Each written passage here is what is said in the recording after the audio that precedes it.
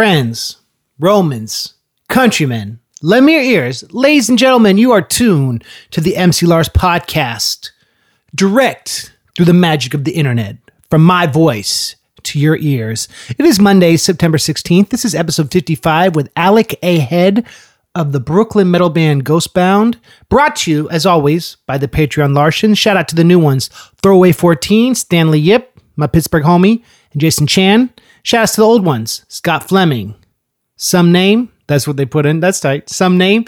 And Justin Landfear. So thank you all for your support. You keep this podcast going. You keep me going. I appreciate you. I'm on tour with the Aquabats and Cuckoo Kangaroo. Tour's off to a great start.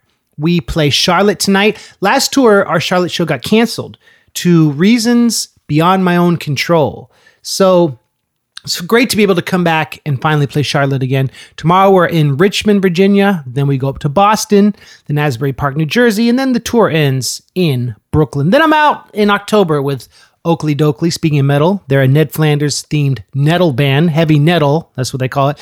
We play San Diego, Costa Mesa, San Francisco, Bellingham, Portland, Seattle, Denver. Then I play Monterey, California on New Year's Eve. Alec is a dude I've known for 20 plus years now. 20 years.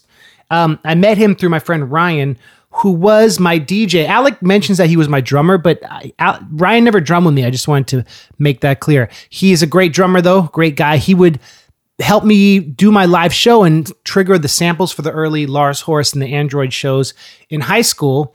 And then Ryan helped me design the art for Insectivorous, which was my second official release, which pops up sometimes on eBay. But the Patreon supporters know. You sign up, you get those old records. Anyway, Alec was like one of the only kids in the Monterey, Carmel area who was into like weird underground music like I was. So we kind of bonded on that. And there were these open mics in Pacific Grove every Friday.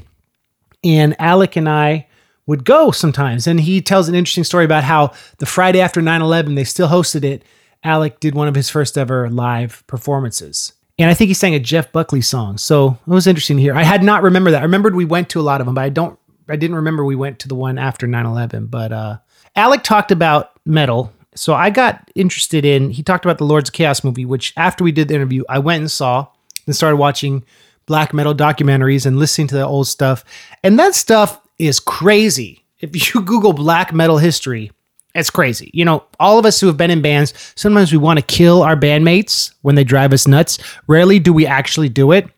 So the story of Mayhem, those of you unfamiliar, the bass player killed the guitarist from this band because he said it was in self-defense. But there's a new movie called Lords of Chaos, which Alec recommended, and I recommended, and I watched it, and it's brutal, crazy history of the Norwegian black metal scene. But Alec, as far as we know, has never had any violent altercations with any of his bandmates. But we talk about his love of music. We talk about how he balances his career with his acting ambitions and his songwriting and why he prefers living on the East Coast to the West Coast. It's a great interview. So this is my interview with Ghostbound's Alec A. Head. And by the way, he loved the new Tool record. Okay, here we go.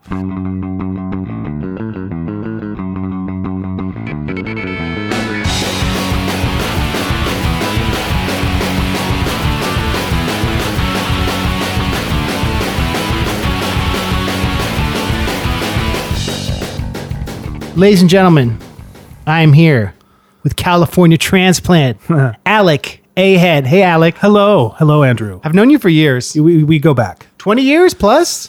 Yeah, just about. Yeah, about 2 decades. Thereabouts. I remember I met you at New Year's Eve of 2000. That sounds about right. 2001. Around that time. It was 2001. The real millennium. Yeah. It was the true millennium when it starts. And you were friends, or you are friends with my first DJ, Ryan Lotz. Drummer as well, right? Yeah, but he never drummed with me. He drummed with you some New Year's thing years later. Did he? He did. Okay. I remember because my other friends, Alex and Bobby, randomly showed up to Monterey Live where you were performing, and he was your drummer that night. Oh, okay. So Yeah. so you went to high school with him. I did. Yeah. And it was like a small group of the nerdy, weird kids who liked this underground music. Pretty much that it was us. Yeah. It was like the three of us and that pretty much encapsulates Carmel in a whole. And I remember you performed at the open mic night in Pacific Grove, which was like the big huge thing. It's the big event on Friday night. Essentially, and the thing is, like, I was probably going to address this later, but it's largely because of you that I perform in front of people, period. Are you serious? In some way. Well, because I remember being like 14 or 15 and you randomly calling me and saying, "Hey, I'm picking you up. We're going to this open mic night. I'll be playing a few things." And you had like a kid's boombox with you, and you would do very early iterations of what were then Lars Horace songs before you became known as MC Lars. Right. And you had all of these early iterations of like Rat Beth and a couple Edgar Allan Poe jingles. Right. And it took me a few times of going with you to that like Friday open mic to eventually work up the courage. And I think I remember when it was, because it was like shortly before you were leaving to go to Stanford. Ah, yeah. And it was like the Friday after 9/11. Oh, really? It was actually like the Friday following 9/11. Oh, wow. And I finally decided to go up and do like an a cappella rendition of a Jeff Buckley song. And I think it was like the title track off of Grace. Wow. And so it was September 15th, 16th. Yeah. I believe so. I believe so. Oh my gosh. Yeah. I remember you singing that, but I didn't know it was like Friday after 9/11. I guess it was a very somber. It was a weird, because it was packed. I remember it was completely packed. Yeah. And I ran into like my geometry teacher there randomly. I think he was just hanging out with friends. And then my friend Evan, with whom I used to play in a really crappy high school kind of garage metal band. We also there, I think he played like a Radiohead tune or something like that. And then I decided, you know what? I said, fuck it. I'll just go up and I'll do it. And a cappella version of a song. And I recall it going really well. But that became a ritual for me for a good solid like 6 months to a year after that. After you'd left, as I would continue going and performing a cappella tunes. Oh my gosh, here Alec, and there. And it was cool. largely because of that one time when you called me up and said, "I'm picking you up." You didn't even give me a choice. You're like, "All right, I'm coming by. You're gonna, where do you live?"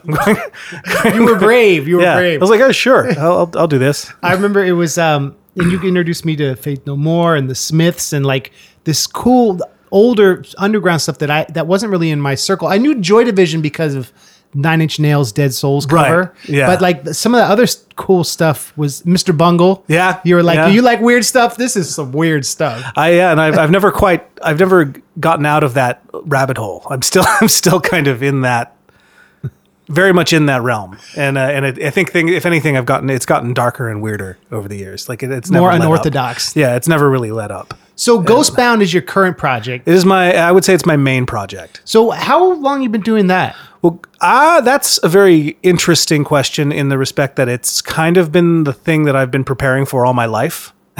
And like I started writing for it, like as a quote unquote songwriter. I started writing the songs that would eventually comprise the debut record when I was around 18 or 19. Oh, wow. So 4 years ago. Yeah, exactly.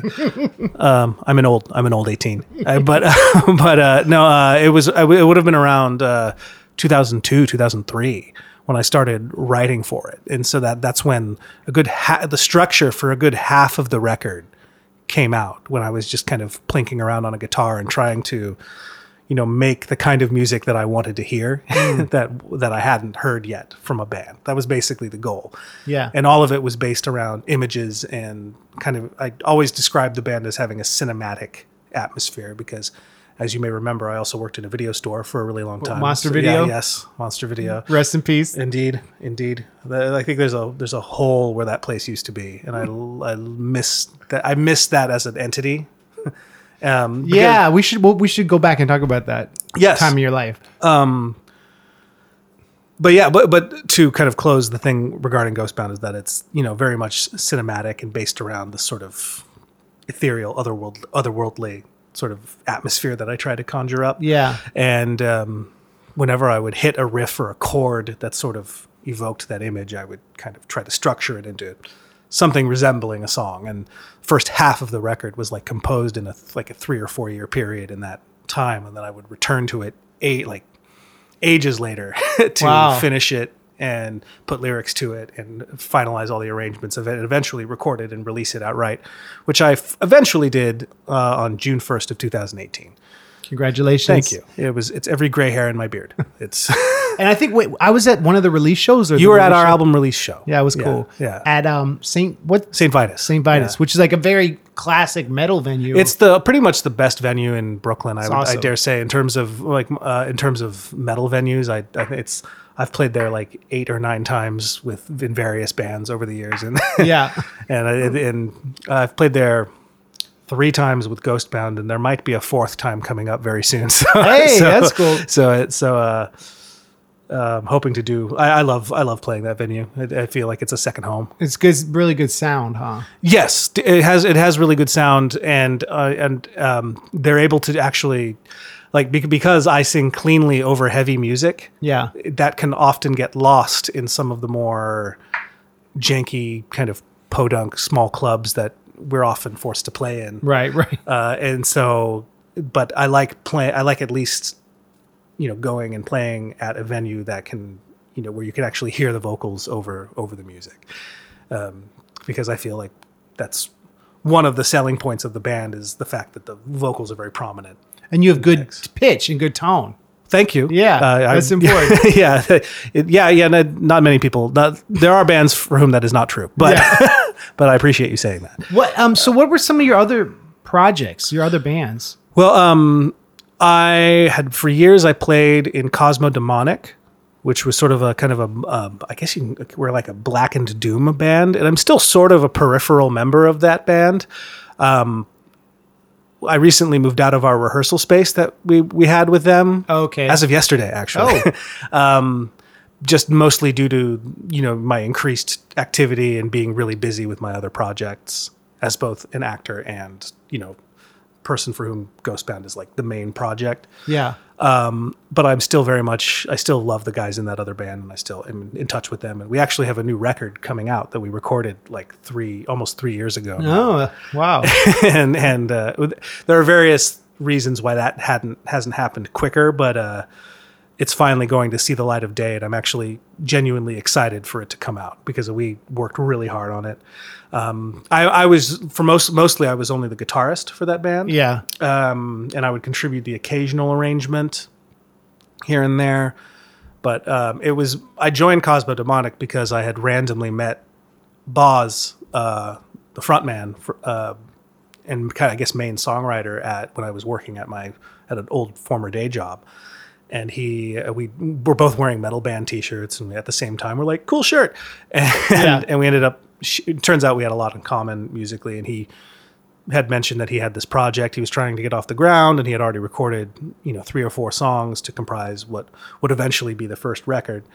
And he sent them to me, and I couldn't believe how unique it was. Like it was unlike anything I had ever heard. And right then and there, I was like, I'm in. I would love to be a part of this. Yeah. And for about 4 or 5 years, I joined. We ended up kind of finalizing the first record, which was largely completed before I joined. But then I ended up adding a few guitar solos and a couple textures and we ended up mixing and mastering that. Cool. And then we ended up playing and even touring for a few days here and there.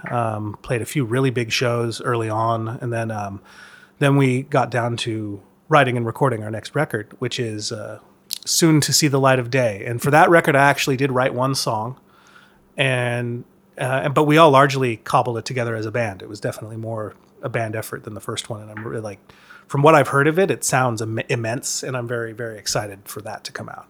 That's cool. But I don't know like what the future lies in terms of like where I'm like if I'm going to be like still contributing after that. But none of it is like acrimonious or bad or anything. It's very adult. It's very much just like a specific time in my life where I where I just don't have the time or energy to devote to it as a full band member. But I'm hoping they'll continue, and then if they need me as needed, I'll play with them tomorrow if they ask me.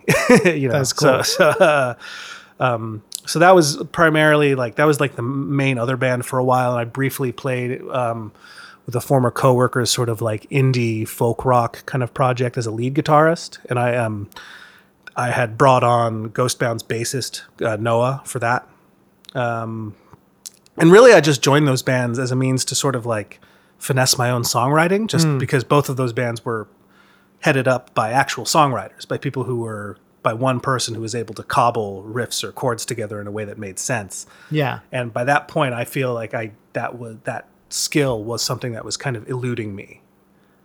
I wasn't like finishing songs. I was amassing a lot of parts. Right. I hear like you. thousands of little riffs that are all on my smartphone. Right. And never finishing them. And it was through working with those two bands, often simultaneously, that I was able to like bring, I wouldn't just record one single riff. I would record a riff and its transition. And sooner or later that would turn into a full-fledged song. And that's what kind of gave me the wherewithal and the skill to eventually go back and complete what would comprise All Is Phantom, our Ghostbound's debut record. So I owe those bands a lot for that reason alone. So those have always been the main musical projects.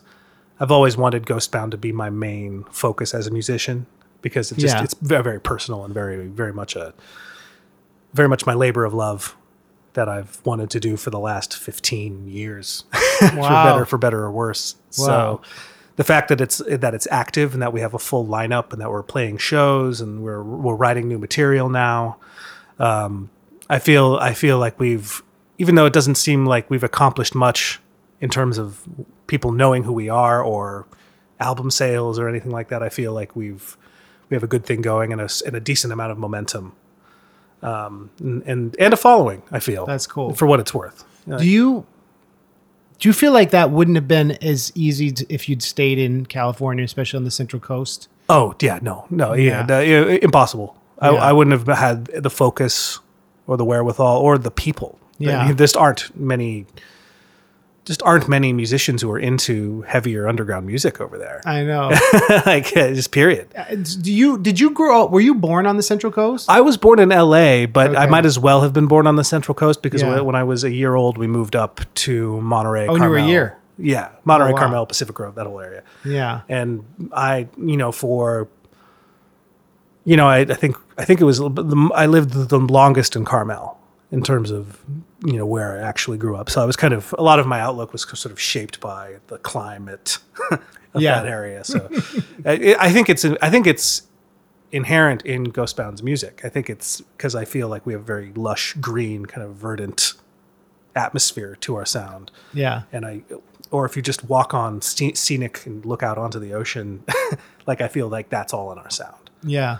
That's cool. And I feel like I've been shaped by that atmosphere. It's interesting how all the artists and creative people who came out of the peninsula, but it also feels like it's a distant thing.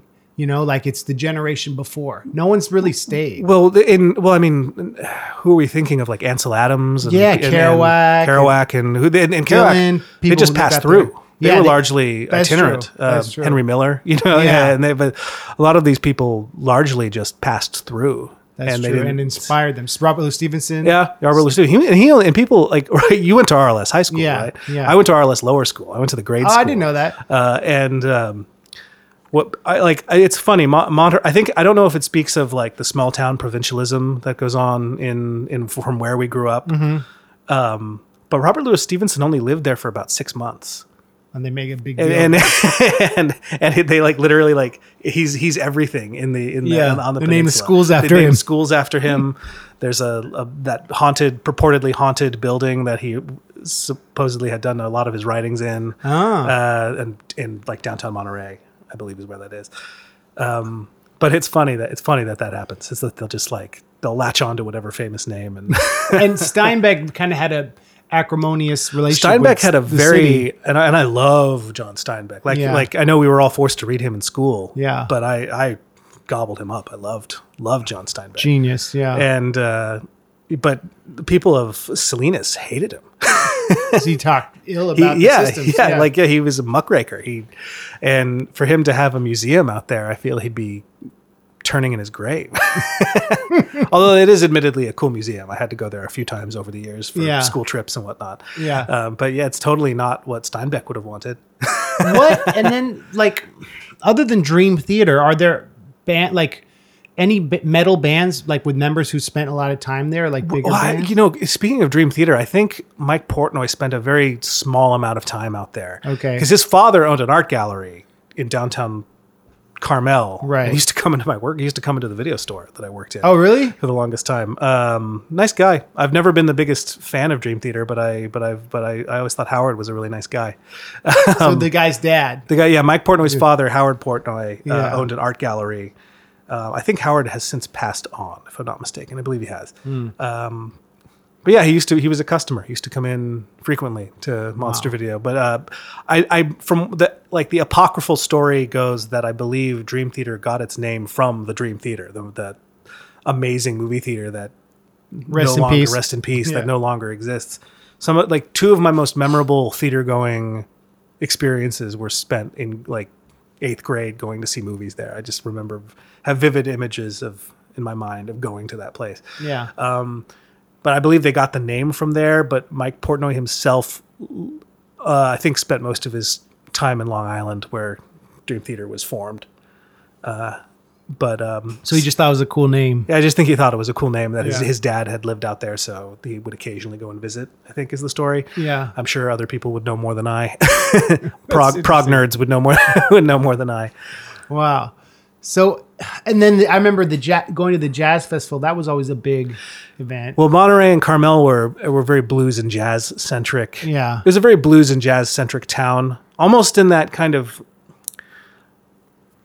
I don't know, it was often very exhausting for me. Tell me more about that. That's interesting. Because it's an older fan base, or?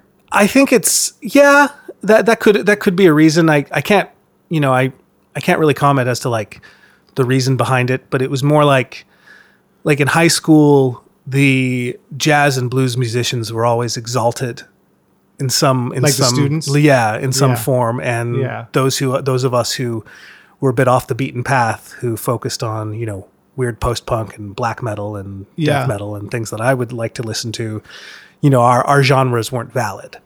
And I'm not saying that people would treat me in that respect, but it's definitely the energy. There were no scenes for that. No, definitely not in Carmel. I think Carmel Valley had one death metal band, Legion Victorious. Do you remember those guys? I heard of them. Yeah. And then do you remember Darvon Complex? Well, yeah, Ricky's old band. Ricky Chastain's old band. Yeah, I remember Darvon Complex. Where Ryan drummed for them. Ryan Lots played drums for them. I didn't know that. Ryan, if you're listening, hello. Hope you're well. But there were, but it wasn't really a scene. There were like 2 or 3 bands. And I played Pacific Grove High School with Darvon like October 2001. That sounds about right. Yeah. Yeah, they played a lot of high school gym shows. And that was the scene. That was basically what myself, Ryan Lotz, my buddy Ross, Jeremy Blumke, like all of the 4 of us would all randomly, our parents would drive us to these hardcore shows. And they would all be in, the Pacific Grove Gym or the Youth Center. Or, the Carmel Youth Center. Right? Carmel Youth Center was one. And then there were the Pacific Grove Youth Center was another. Did you know Alex Felsinger? I don't think so. He was, I think, a year or 2 younger than you. He went to Carmel and he promoted shows. Did he? Okay. Yeah. I did one of it, maybe a few of his shows, but he's in Portland now, I think. I don't think that name sounds familiar, but I know I'm sure if I saw a picture of him, I'd remember him, but I don't recall that. His family went to my church, so I knew him since he was like a little kid, and then he became this punk rock promoter. This punk rock promoter did he have plugs? No, he didn't. Did have Ricky? He's vegan. Because Ricky had those amazing plugs. I remember that. So we would always go to these these hardcore shows, and hardcore and punk wasn't really my thing. I like a lot of punk and hardcore, but I came from a metal background, so even I was sort of an outsider among outsiders. Yeah, and that's there weren't really, because there weren't any bands playing metal. Well, okay, so let's talk about that, because I know a lot of music fans listen to this podcast, and something I've talked to you a lot about, but I think it's a cool conversation.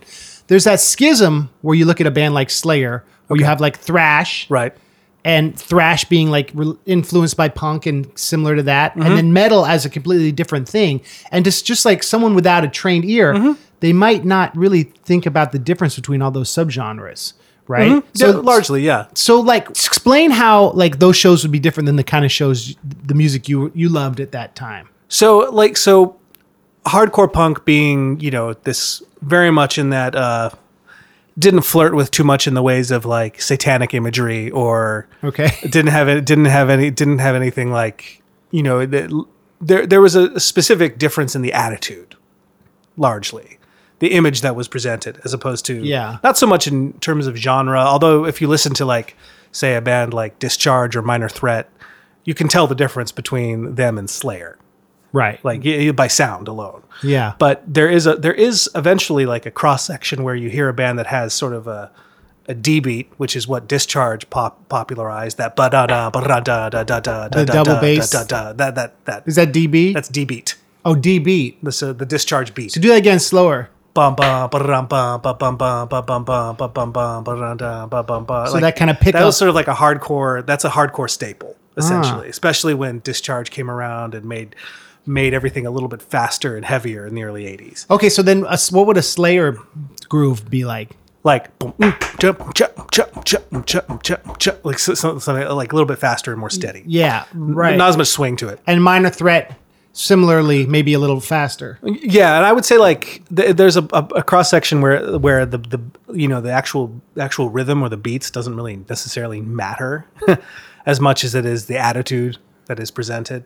Because if you listen to, say, like Bad Brains, and back in the day, like 1981, I don't think there was any band playing faster than Bad Brains. Yeah, they were just like they were probably the most intense band around in terms of the actual sheer speed they were playing at. But speed is also very important in metal, isn't it? Yeah, well, it's important in certain styles of metal. Yeah. I would guess. I mean, I in truth, as I'm getting older, I'm trying. I don't think so much in terms of genre. That's myself. That's interesting. I feel like, specifically as a musician, as a songwriter, I feel like writing for the sake of genre is a very limited way to do it. I would say writing for the sake of interesting music is a more inclusive way to do it. So could you give Ghostbound a genre name? I describe us as an atmospheric rock band. Okay. And say with metal leanings because we do have some of the staples that would, fall under a metal umbrella. Like we do play with heavy guitars and with some distortion on them. Would you call it proggy? I wouldn't, but other people have, and they're not wrong. And what proggy's different time signatures and synths? That's taken on a whole new thing in and of itself, hasn't it? Because there was a period of time when progressive rock only described bands like Yes and King Crimson, and Rush, Dream Theater, and Marillion in the 80s, and all of these bands did have a sonic hallmark where they played, I guess, more technically, I suppose, than others of the time. They would, more technically than, so what else? So they would play more technically than the Rolling Stones. I see. Or they would play more, they would switch time signatures faster, and a lot of them had, keyboards and Hammond organs in the background, and frequently it was music from the head and not the heart. Yeah. And I say this as somebody who loves Rush and loves Yes and loves King Crimson. Yeah. Not so much Dream Theater. Well, the Rush lyrics were from the heart.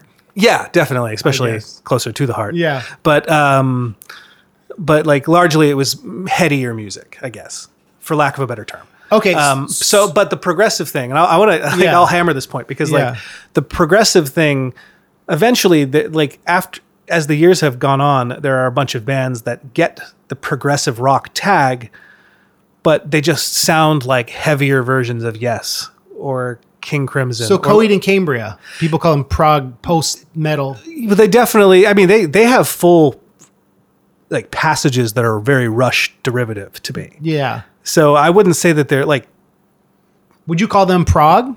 I would say they have progressive elements. Okay. But only in terms of that style of music, because the term progressive actually should refer to you're doing something different with the genre. Right. Theoretically. And they do something different with post-hardcore. Yeah, and all they're adding, elements of old style prog rock to kind of a pop punk emo background. Yeah. True. So I've heard bands that I feel are like truly progressive that are original, that sound like no one out there. Uh-huh. Because for me, when I'm hearing Cosmodemonic before I joined, that to me was progressive, even though the music does not fall under that category at all.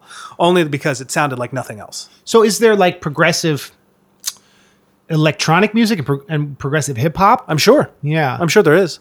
Maybe that would be indie rap. I mean, I think like the last Danny Brown record, Atrocity Exhibition, had like, it was all based on this weird, like paranoid post-punk industrial sort of atmosphere where it just sounded like somebody who was scratching at his walls on an Adderall binge and it sounded like no other hip hop record I've ever heard. Would you call any Nine Inch Nails stuff progressive? Not that I've heard, but that doesn't mean it doesn't exist. But what about, so the defining elements are changing time signatures? No, not even that necessarily. It just has to be unique. That to me, my definition of progressive is that it has to be moving a genre forward in some way and doing something that no one else is doing. So what if it's like Nine Inch Nails, an amalgam of pop music and industrial music? Yeah, that's with atmospheric sounds. And they'll occasionally have some metallic guitars. Yeah, thrown in there.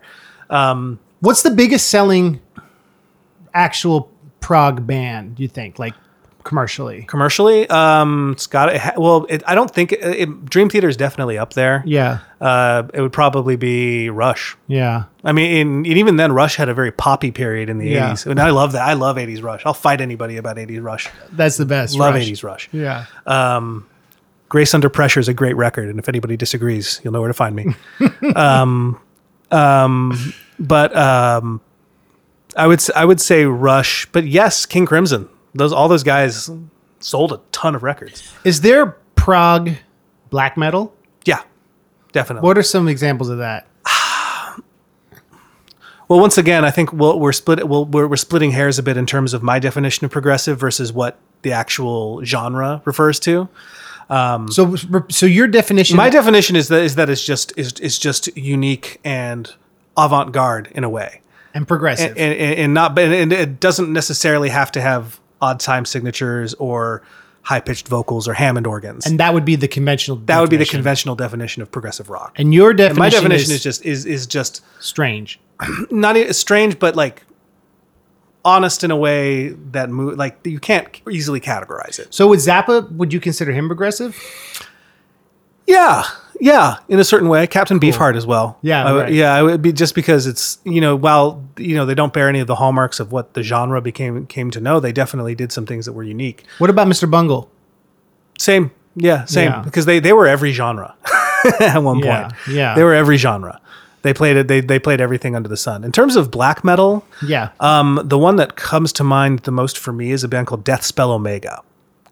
And they've gone under some controversy recently for the fact that one of their members might have some questionable political ties, which as many of those guys do. But I think I have reason to suspect that the other members don't harbor that. I think he's just like a hired gun, and he just sings for them. Where are they from? They're from France. Okay. They're from France, and they rarely give interviews. Nobody really knows what they look like. And they make really bewildering, crazy black metal with this sort of death metal heft to it, where some of the chord structures are so dissonant and weird that I can't even wrap my head around them.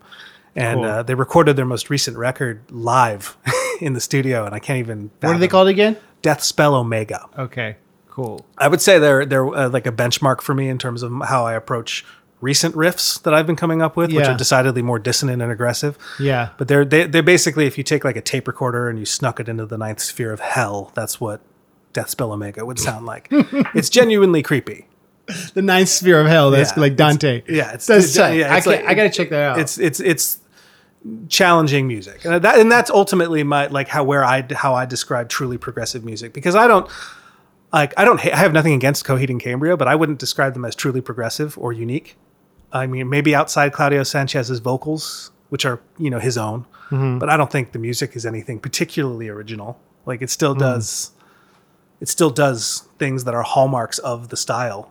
Well, the idea is, if you're completely avant-garde left field, you're not going to make a lot of money at it. Not at all. Probably. Not at all. And so this is a question of, so I don't know if you knew, the drummer for Coheed raps, and he used to be on my label. Well, didn't he Weird used to? Science? Is it the current drummer? Yeah, he left because he had had some drug problems, and then he rejoined after we did. Was it Chris Tour. Penny? No, Josh Eppert. Oh! I remember that name. Yeah, so he's back with them. He got sober, and it's good for him. And but like that guy just loves all music, doing hip hop and everything. And it's like those guys have managed to sell a lot of records, and it's a question. They became enormously popular, and I remember when they weren't. I saw them live when I was 18, 19, and I remember it being a good show. Where'd you see them? Catalyst, Santa Cruz. Wow. Who were they with? It was a stacked bill of like post-hardcore bands. Yeah. It was like, I think Vox, VAUX played. There was a band called Bear versus Shark. There was another, I remember they were terrible. They were an emo two-piece who played to a drum machine. And they were as emo as you could get, like dashboard confessional emo, called Jameson Parker. I remember them. Yeah, they were terrible. They were briefly signed to Atlantic. Were they? Broke up. Yeah. Okay, yeah, they were. It was the wussiest music I had ever heard. Most non-threatening music. So speaking of non-wussy music, did you read Lords of Chaos? I've read Lords of Chaos and I saw the film. Oh, there's a documentary? It's a legit narrative film. I have to see that. Recently. I have to see that. It's Is it good? I very much enjoyed the film. I see it. very much enjoyed the film. Is it like on HBO or? It should be on Amazon streaming now. Okay. I saw it in theaters about 6-7 months ago. Dang, Alex. Yeah, it stars a Culkin. It stars a Rory Culkin. Oh, Rory Culkin? Yeah, he plays Euronymous in it. Oh my God. He's really good in it. So here's what I want to talk about, Alec. The idea that what happens when brilliant artists, because I know you're a huge fan of the arts, do evil things, kill their bandmates. Can we still listen to Burzum and love them? No. Well, I used to be of two minds about this. Yeah. I used to feel that as long as you're not, I feel like I used to fly the flag of art, not the artist very much. I used to fly that high. Yeah. I think as perceptions have changed within the last few years, specifically, that's no longer okay. Yeah. Specifically, largely like since we've seen kind of this neo-fascist rise within the U.S. by virtue of our president. Who you wish you hadn't voted for. No, I'm kidding. I make that joke a lot. That's actually, yeah. Oh. But I think largely due to, I think he's emboldened a lot of very disgusting people. A lot of dark things we didn't know were so latent. Mm-hmm. Right. And people who are now kind of hiding in the woodwork are now out and about. And I think the perception has changed. So Hieronymus has some like problematic right-wing I don't know if Euronymous did. Varg Vikernes does. Oh, okay. The guy who murdered him does. Oh, right. Euronymous did a lot of disgusting shit too, I'm sure. But I'm sure no one in that early black metal scene would come across as an angel. But Varg Vikernes, who became, the guy behind Burzum, I used to love those first 4 Burzum records before he was incarcerated. When I was in high school, those were game changers for me. When did he kill his guitarist? In the 90s, early 90s. So did you know that about him? Yeah, everyone did. Yeah. It was common knowledge. By the time I was getting into this music, it was 2000, 2001. Yeah.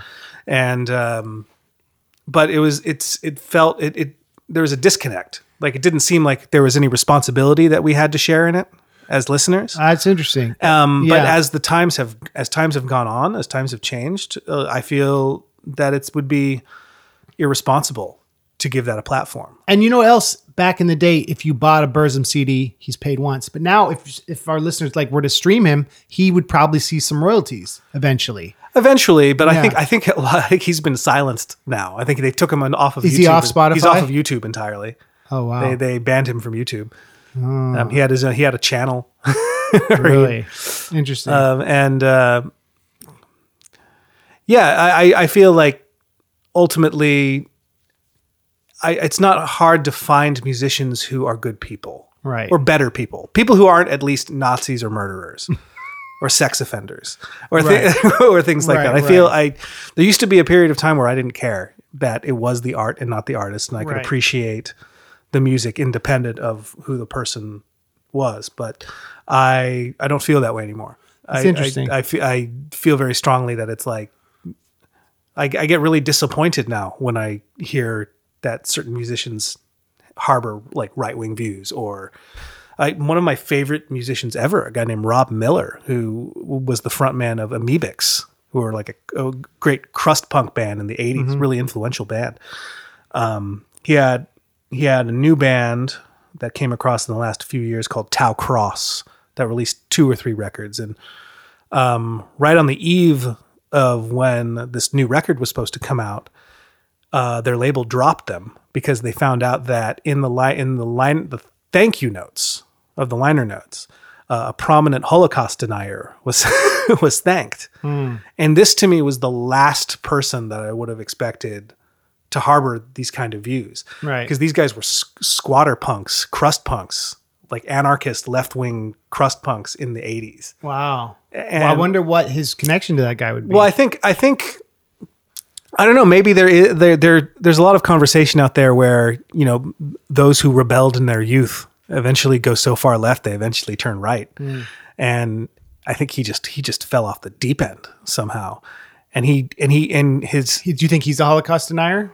That was Rob Miller, a Holocaust denier? Yeah. I think he has doubts. I can't speak for him, but I definitely think that he, you know, for him to thank a person who is a Holocaust denier in his liner notes, a very prominent writer who harbors those views. I don't know. You have to take some responsibility, you know, as a listener and an artist, you have to take some responsibility. And, I feel that to give that a platform is irresponsible. So I don't know if you know, one of my songs I talk about, my hot topic is not punk rock. I say, old song. Love that song. Old one. Thanks, man. I say G.G. Allin was punk rock, and I get a lot of backlash for that because in the years it's come out that everyone knew he was a scumbag, but like more stuff he did. And so this question of, I wish in that song I'd said Wesley Willis was punk rock or someone like more happy. Well, G.G. Allin was a scumbag, but is there any, correct me if I'm wrong, was he politically unsound? I don't know about his politics, but I guess he was horrible to women. And he was horrible to everybody who attend his shows. His shows. I don't know. G.G. Allin exists on a completely different level because he was almost performance art as life. Have you seen the documentary about him? Hated? Isn't that what it's called? I haven't actually seen that, but it's pretty disgusting. Yeah. But like, the guy who directed it actually went and directed that Will Ferrell movie, Old School, I think. Todd Phillips. He did Joker. He's currently Joker is coming out very soon. Yeah, that's crazy. Because G.G. Allin, you don't really get more punk rock than G.G. Allin. Because he was anarchy personified. Like he didn't hold any social norms as sacred. No. And that in and of itself is punk rock. So you shouldn't beat yourself up over that. Well, thank specifically. you. I appreciate it. If you get hate mail over that, yeah. But it would be worse if you said Screwdriver is punk rock. Oh. Is there like a hate core? Yeah, they were a skinhead band. Yeah, they were right, a Nazi right. band. That's interesting. All that, you know, it's like the whole like edgelord meme culture of these kids who are online, like racist trolling. It's like a similar underground culture to like going to see a hardcore band, a racist skinhead band. You know, it's this idea that like you're going to be so unorthodox and like counter the system because that's what punk is in a way, but it's emboldens. I don't know. It's just interesting. People. I think people who think too much in terms of scene, I don't give a fuck about the metal scene. Yeah. No, I don't care at all about the metal scene. Like I listen to the music.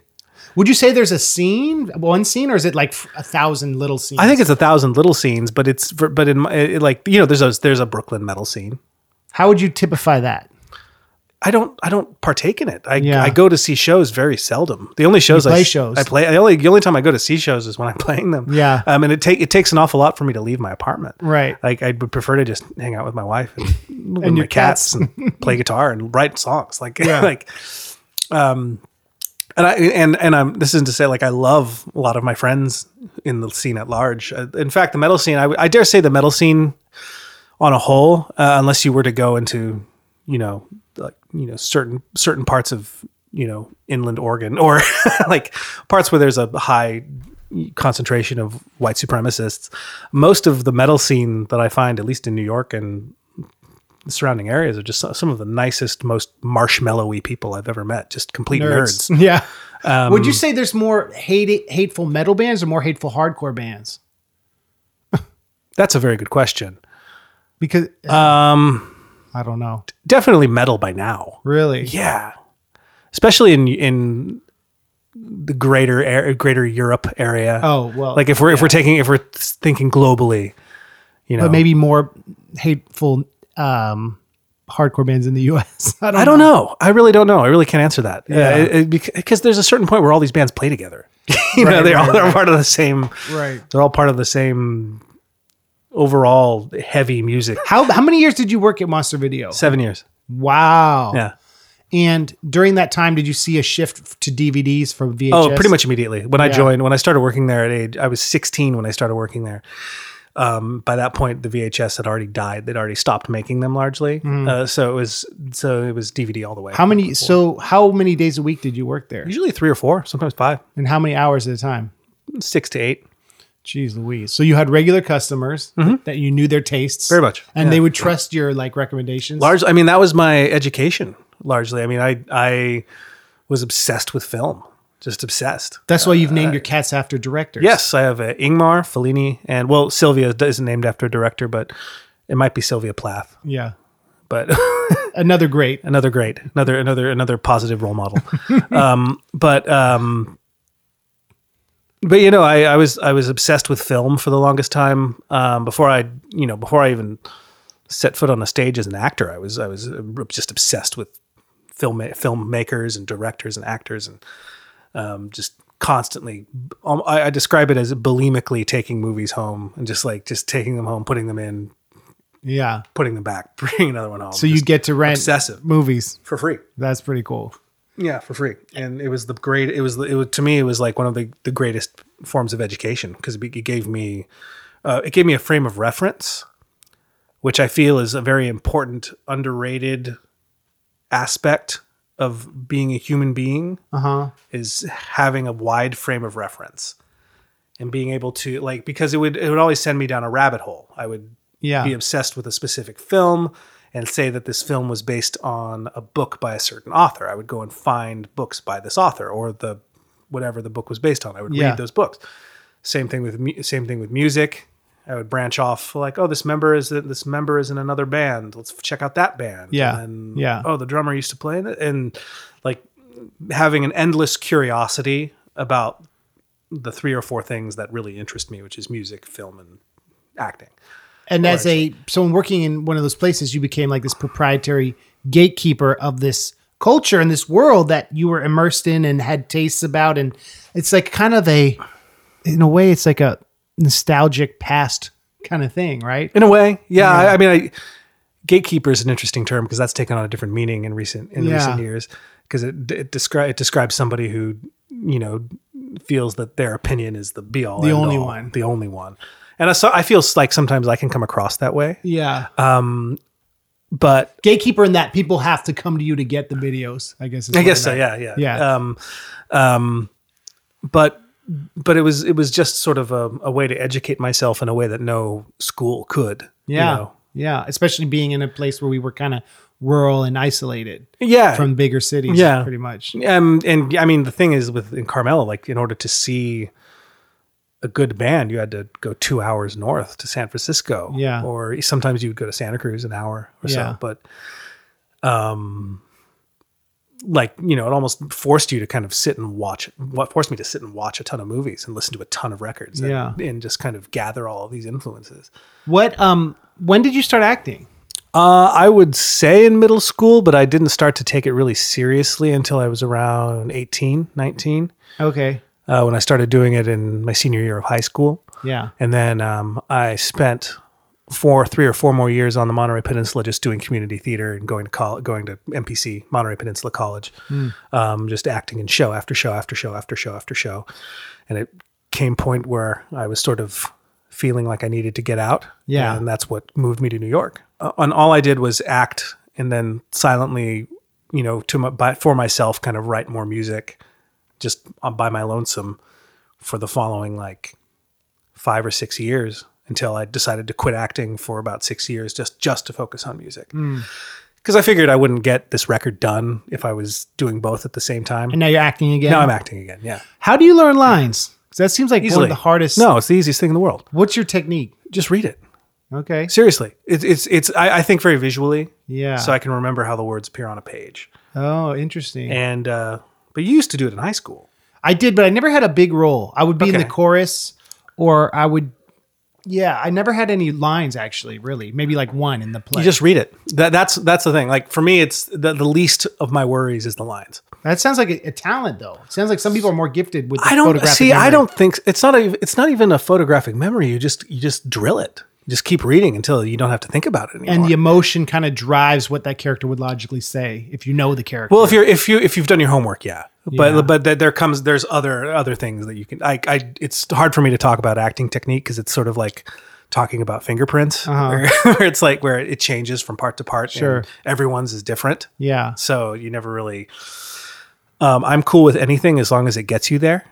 Yeah. and I'm cool with anything as long as it gets you there, and as long as it doesn't impede my own work. You know. Have you ever been on stage and you don't know the exact line, but you say something that's close enough?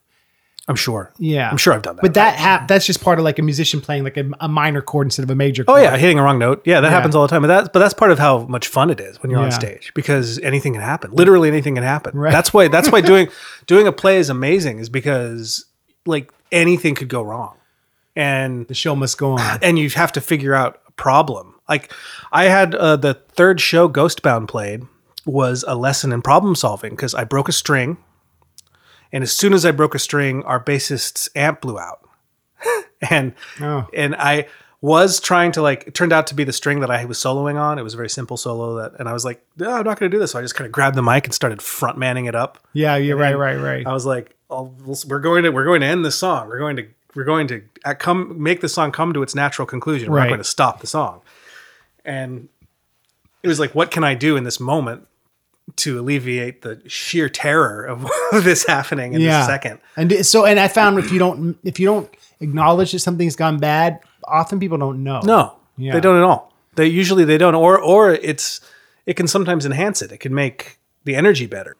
I'm not a huge fan of improvisation for its own sake, especially in an acting sense, because I find improv comedy largely to be like cringeworthy. But I love it as a way to get yourself out of a pickle. Like if the set falls down, like what are you going to do?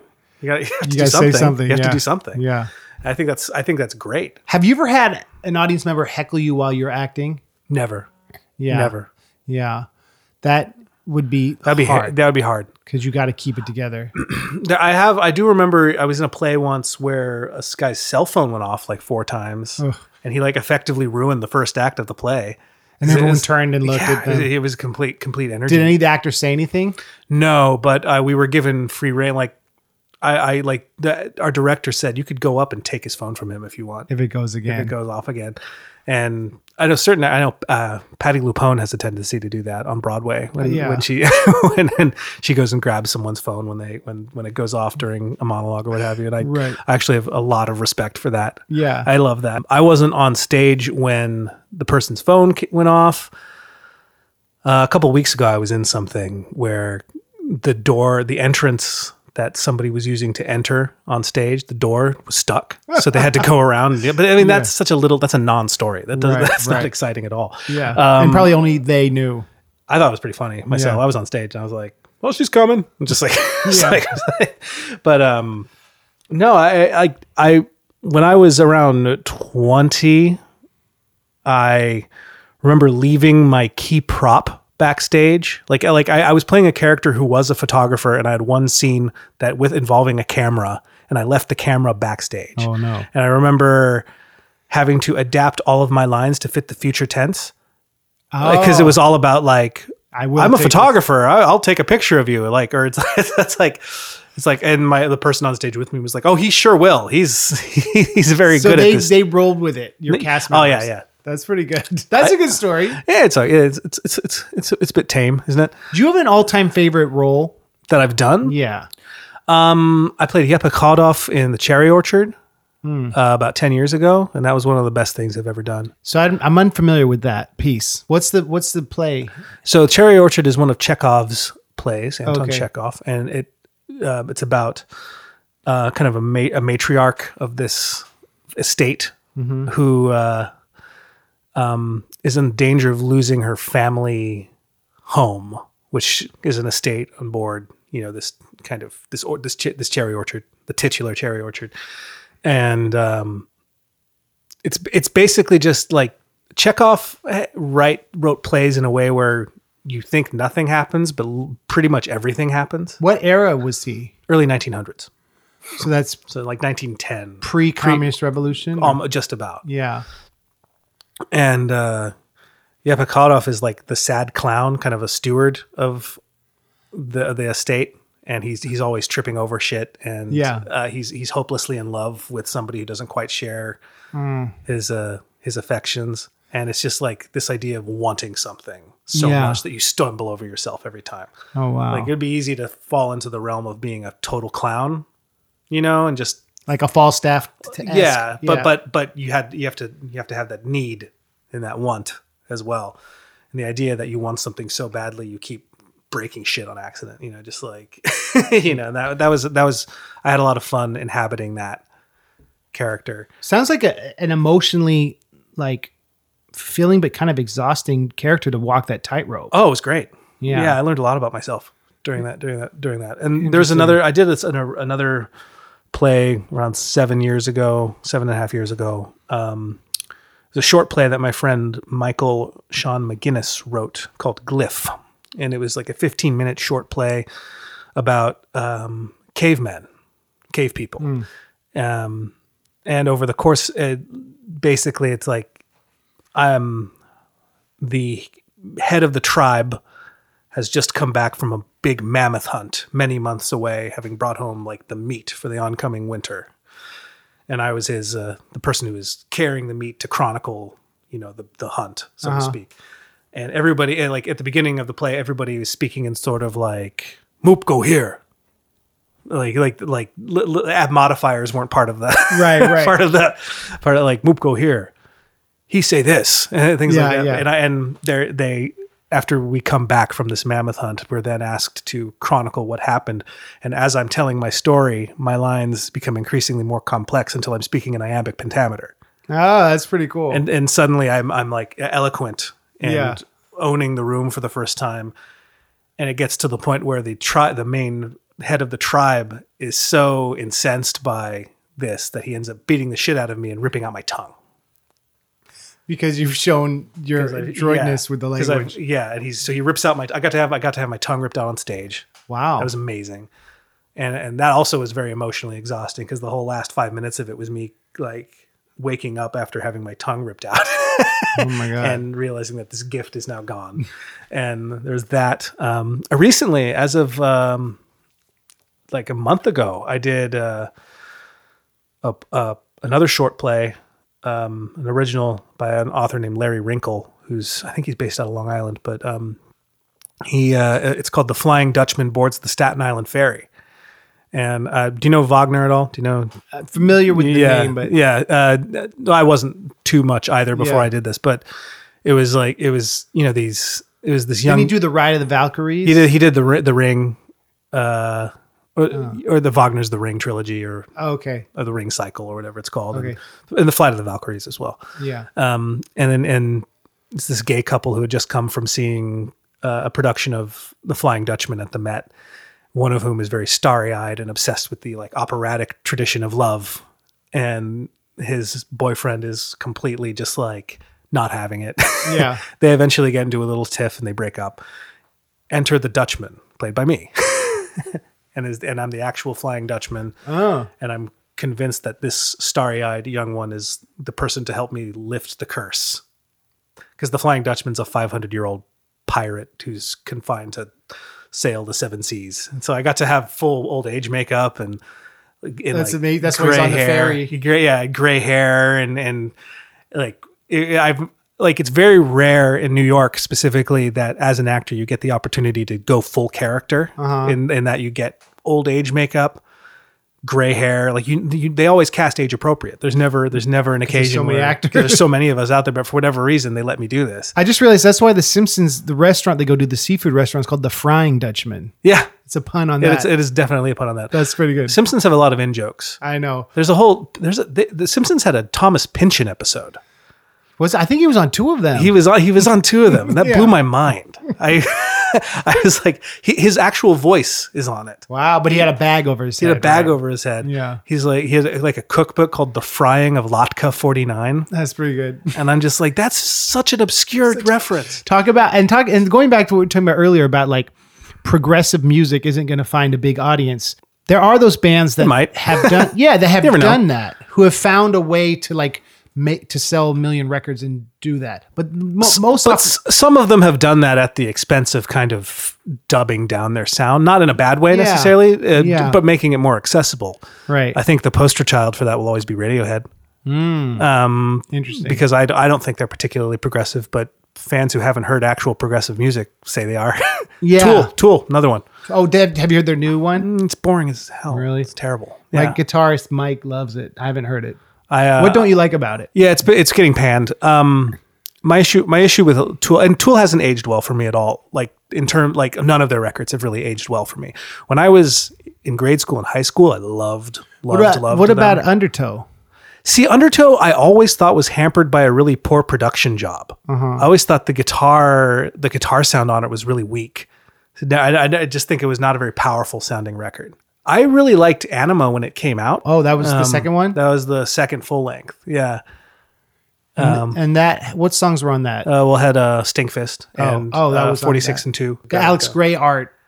Is that what that was? LSD art. Yeah, stuff. yeah. Okay, so you feel it's just too... Well, my issue with Tool is that rhythmically it's always really interesting. Because what Danny Carey and Justin Chancellor always do on drums and bass respectively is always really, cool and mathy and polyrhythmic and all those buzzwords that people like to throw out. But then I always find the guitar playing really dull. Do you think it counters it and weights it down? No, I feel like it's always the same drop D pentatonic riffs. It's always it's always really basic sounding to me. Are they ever like any fancy guitar solos? Never, but I don't need fancy guitar solos. I just need interesting guitar playing. But don't you think counterpoint that Maynard is so like his voice is so all over the place? I like Maynard. I have no issues with Maynard's vocal. But don't you think having I feel like with hip hop, I mean, we're talking about different genres. If something is simple, if a beat is driving and good, a lyricist will stand out more. So maybe having polyrhythmic rhythms and then a simpler guitar allows the I don't think other it works things to though. shine. I don't think it works. What are examples of it working for bands that have those elements that you like? Meshuggah. Early on, Meshuggah were very much a gateway band for me. I don't really listen to them anymore. Yeah. But when I first heard Destroy Erase Improve as a 14-year-old, because the riffs they were chugging on like very simple 2-chord riffs, but they were in weird time signatures. Like the drums would be going in 4/4 and the guitars would be in like 13/8. And it would make it work. It would work in this weirdly mechanical sort of sound.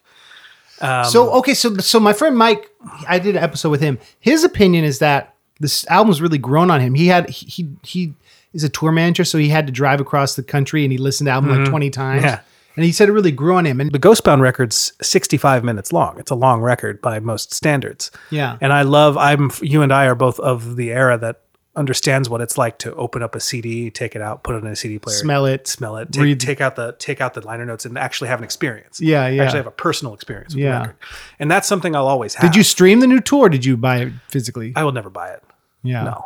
But maybe if you'd had that experience, I'm just being devil's advocate. I don't think I would, because I have no interest in it. Yeah. Like Tool does nothing for me. Yeah. Like I listened to the one song that premiered, and I'm like, this is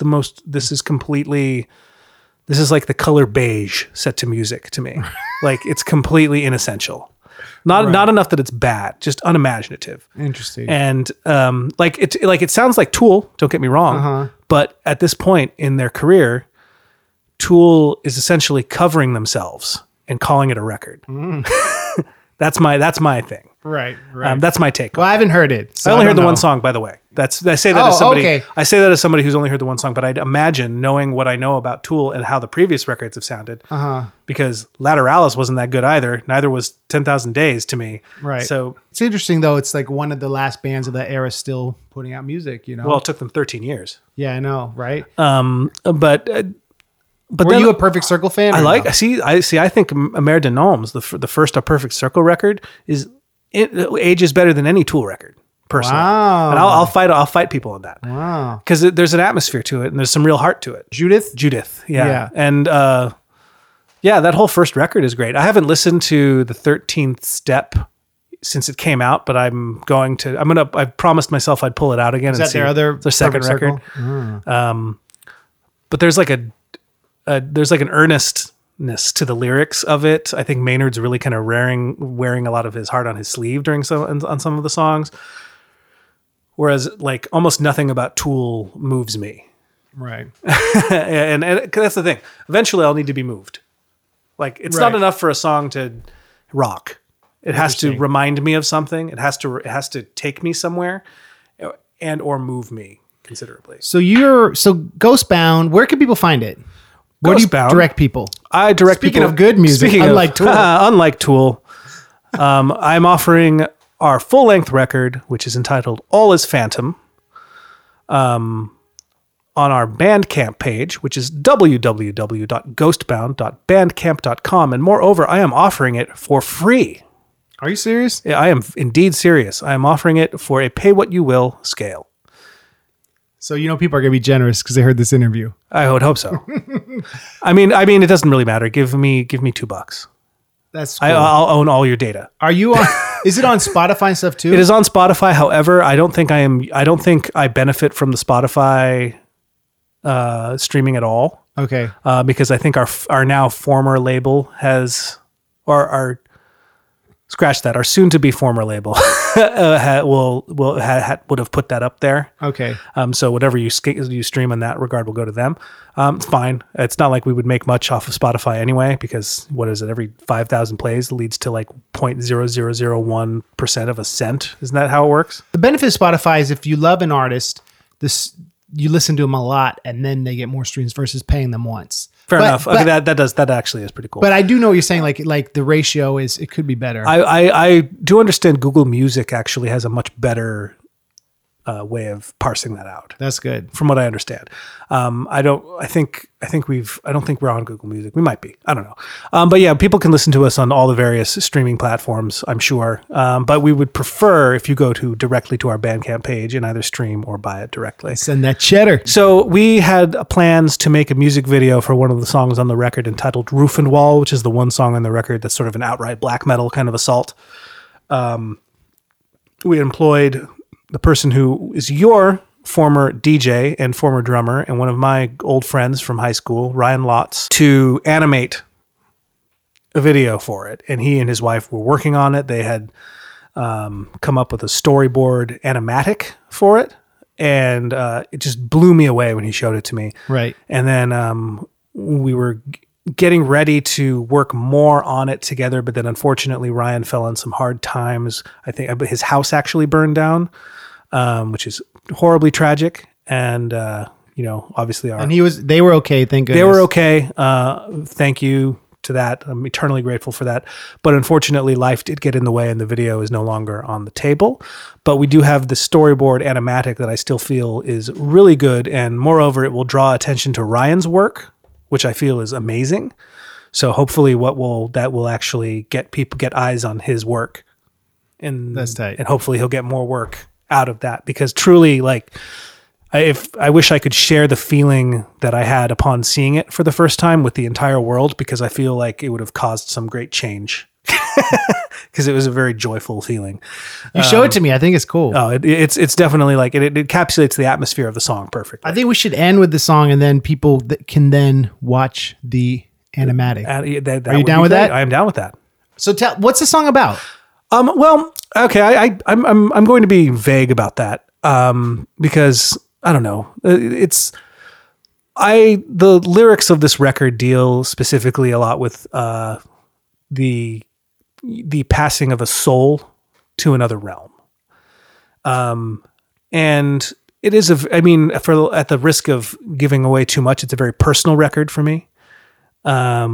I feel there are some songs that deal more directly with the topic, and other songs kind of deal more on a story, narrative, I guess metaphorical, allegorical level. in the case of this song, it definitely, I definitely kind of viewed it more from the storyteller's perspective as opposed to something that's directly like from me as Alec, as an entity. But there's still a lot of that in there. And so essentially what I wanted it to do is what I wanted to depict in it was basically two people as they traverse this sort of otherworldly landscape. And one of them is trying to help the other as they get through to the other side. And a lot of it deals with, the lyrics are, you're addressing a ghost directly who's lost and doesn't know where to go. So you're trying to help that person. So that's essentially what the atmosphere of the song tries to conjure up. And I feel the lyrics are pretty straightforward in that respect. Yeah, that's cool. And I think the storyboard animatic music video that Ryan did is kind of not so much a literal take on song. It kind of goes off in its own direction. Yeah, which I prefer. Yeah. But that's essentially what it's about. I wanted to conjure up a kind of a more threatening, not so much hellish, but this kind of ethereal atmosphere. That's cool. Which is the whole record has this sort of quality to it, but some songs are friendlier than others. Other songs are more, this song is definitely, I think, the more menacing song on the record. What I like about it is your voice is the melody is clear and strong, but the guitars are so like brutal and heavy. It's a cool juxtaposition I haven't heard a lot. Well, thank you. Yeah. Well, one thing I can take home and one thing I know that helps me sleep well at night is the idea that like, regardless of what people think about the record, like whether or not it's good or bad, what the great takeaway that I get is that nobody knows how to describe it. And that's something I will wear as a badge of honor. That's good. That's completely what I wanted. You know what I've come to realize, especially in the past 2 or 3 years, it ultimately doesn't matter what people think. If you think something's dope, it really doesn't. Important. Yeah, it really doesn't. I still have, thankfully, I haven't gotten rid of this sort of childlike sense of gratitude when people do tell me they like my work. Yeah. I'm always surprised, but I know that my record's good. That's the thing. Man. That's the thing. Like, it's not a question of ego. Yeah. I accomplished what I set out to do. Right. And it took me 15 years, but I did it and I did it myself. Right. That's the thing. It's something, it's basically my apotheosis as an artist. That's cool. And I was able to accomplish it, but now it's on to the next thing. Right. And we're working on new music. We have a new EP that we've done demoing, mostly of songs made up, old songs from when I was like 18, 19 that didn't make the finished record that I thought were maybe too simple or too samey, but I thought would kind of suit as its own suite of shorter songs. I think on Instagram I'm Ghostbound NYC. That's tight. And you play like semi regularly, right? Every few months. So I recommend anyone listening who's on the East Coast, come see Alec because he's a great performer and he's also one of the nicest guys I know. Oh, that's so sweet of you. You learn a lot about music from him. I appreciate seeing you. I appreciate seeing you too, bud. All right, cool. Peace. Bye.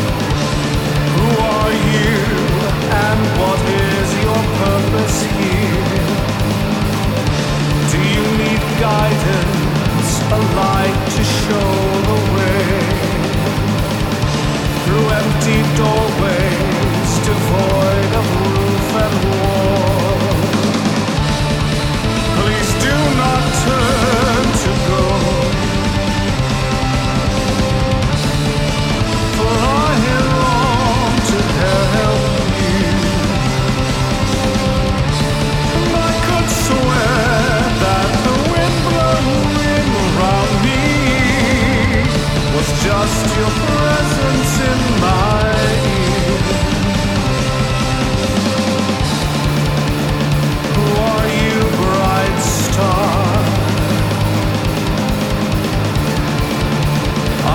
I know you well. I saw your light from afar, and it was shining for me and me alone. Why do you turn to go? I can get here to where you need to go. I could swear that the rain falling upon me was just your presence all around.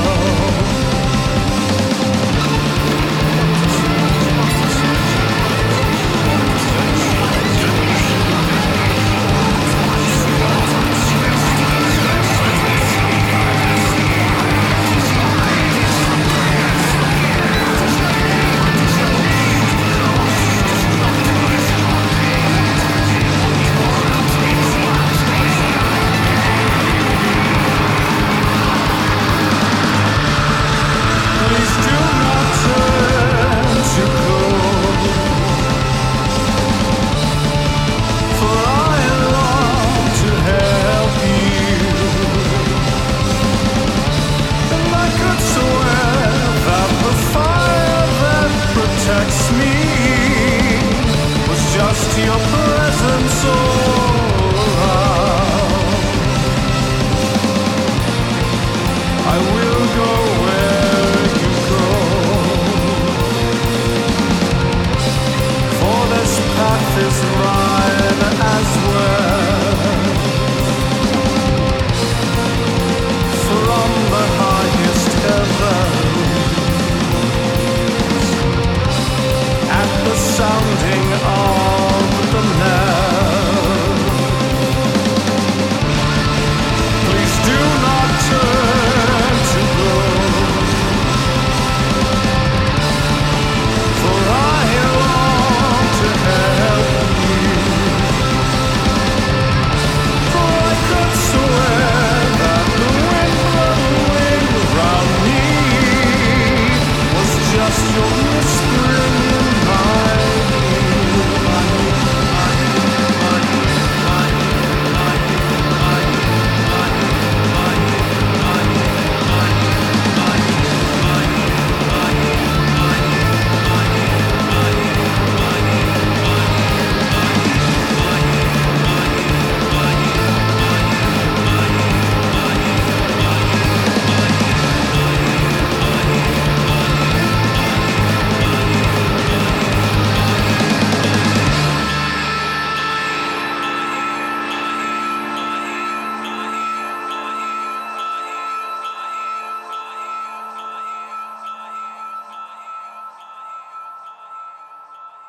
All right, Alec, thank you. That was a great interview. Great song. Look forward to the animatic of that song on the Ghostbound YouTube channel. This week's Larson of the Week is a fan from Ohio. Her name is Amanda.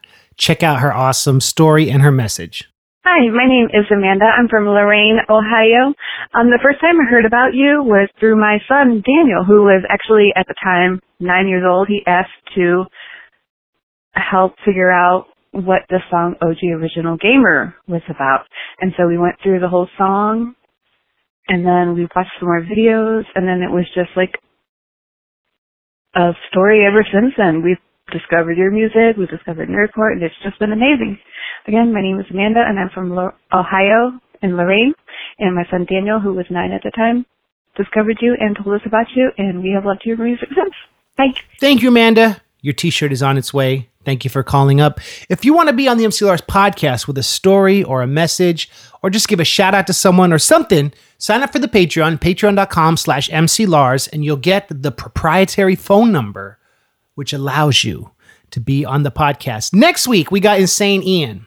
Insane Ian is part of the FUMP, the Funny Music Project, and that he's alongside people like Devo Spice, the great Luke Ski, Worm Quartet. You may be like, who are these people? If you listen to the podcast, I had Worm Quartet on, Timothy Chris from Rochester, but there are a lot of great artists in the FUMP, the Funny Music Project. I've had some songs up there, but I'm not part of the FUMP. I'm part of the extended FUMP network or something like that. But anyway, Ian talks a lot about the internet and how it's affected his career as a comedy musician. So check that out. That is next week. In the meantime, come see us on tour, mclars.com/tour, and I'll see you soon. Thanks for listening. Bye. Thanks, Alec.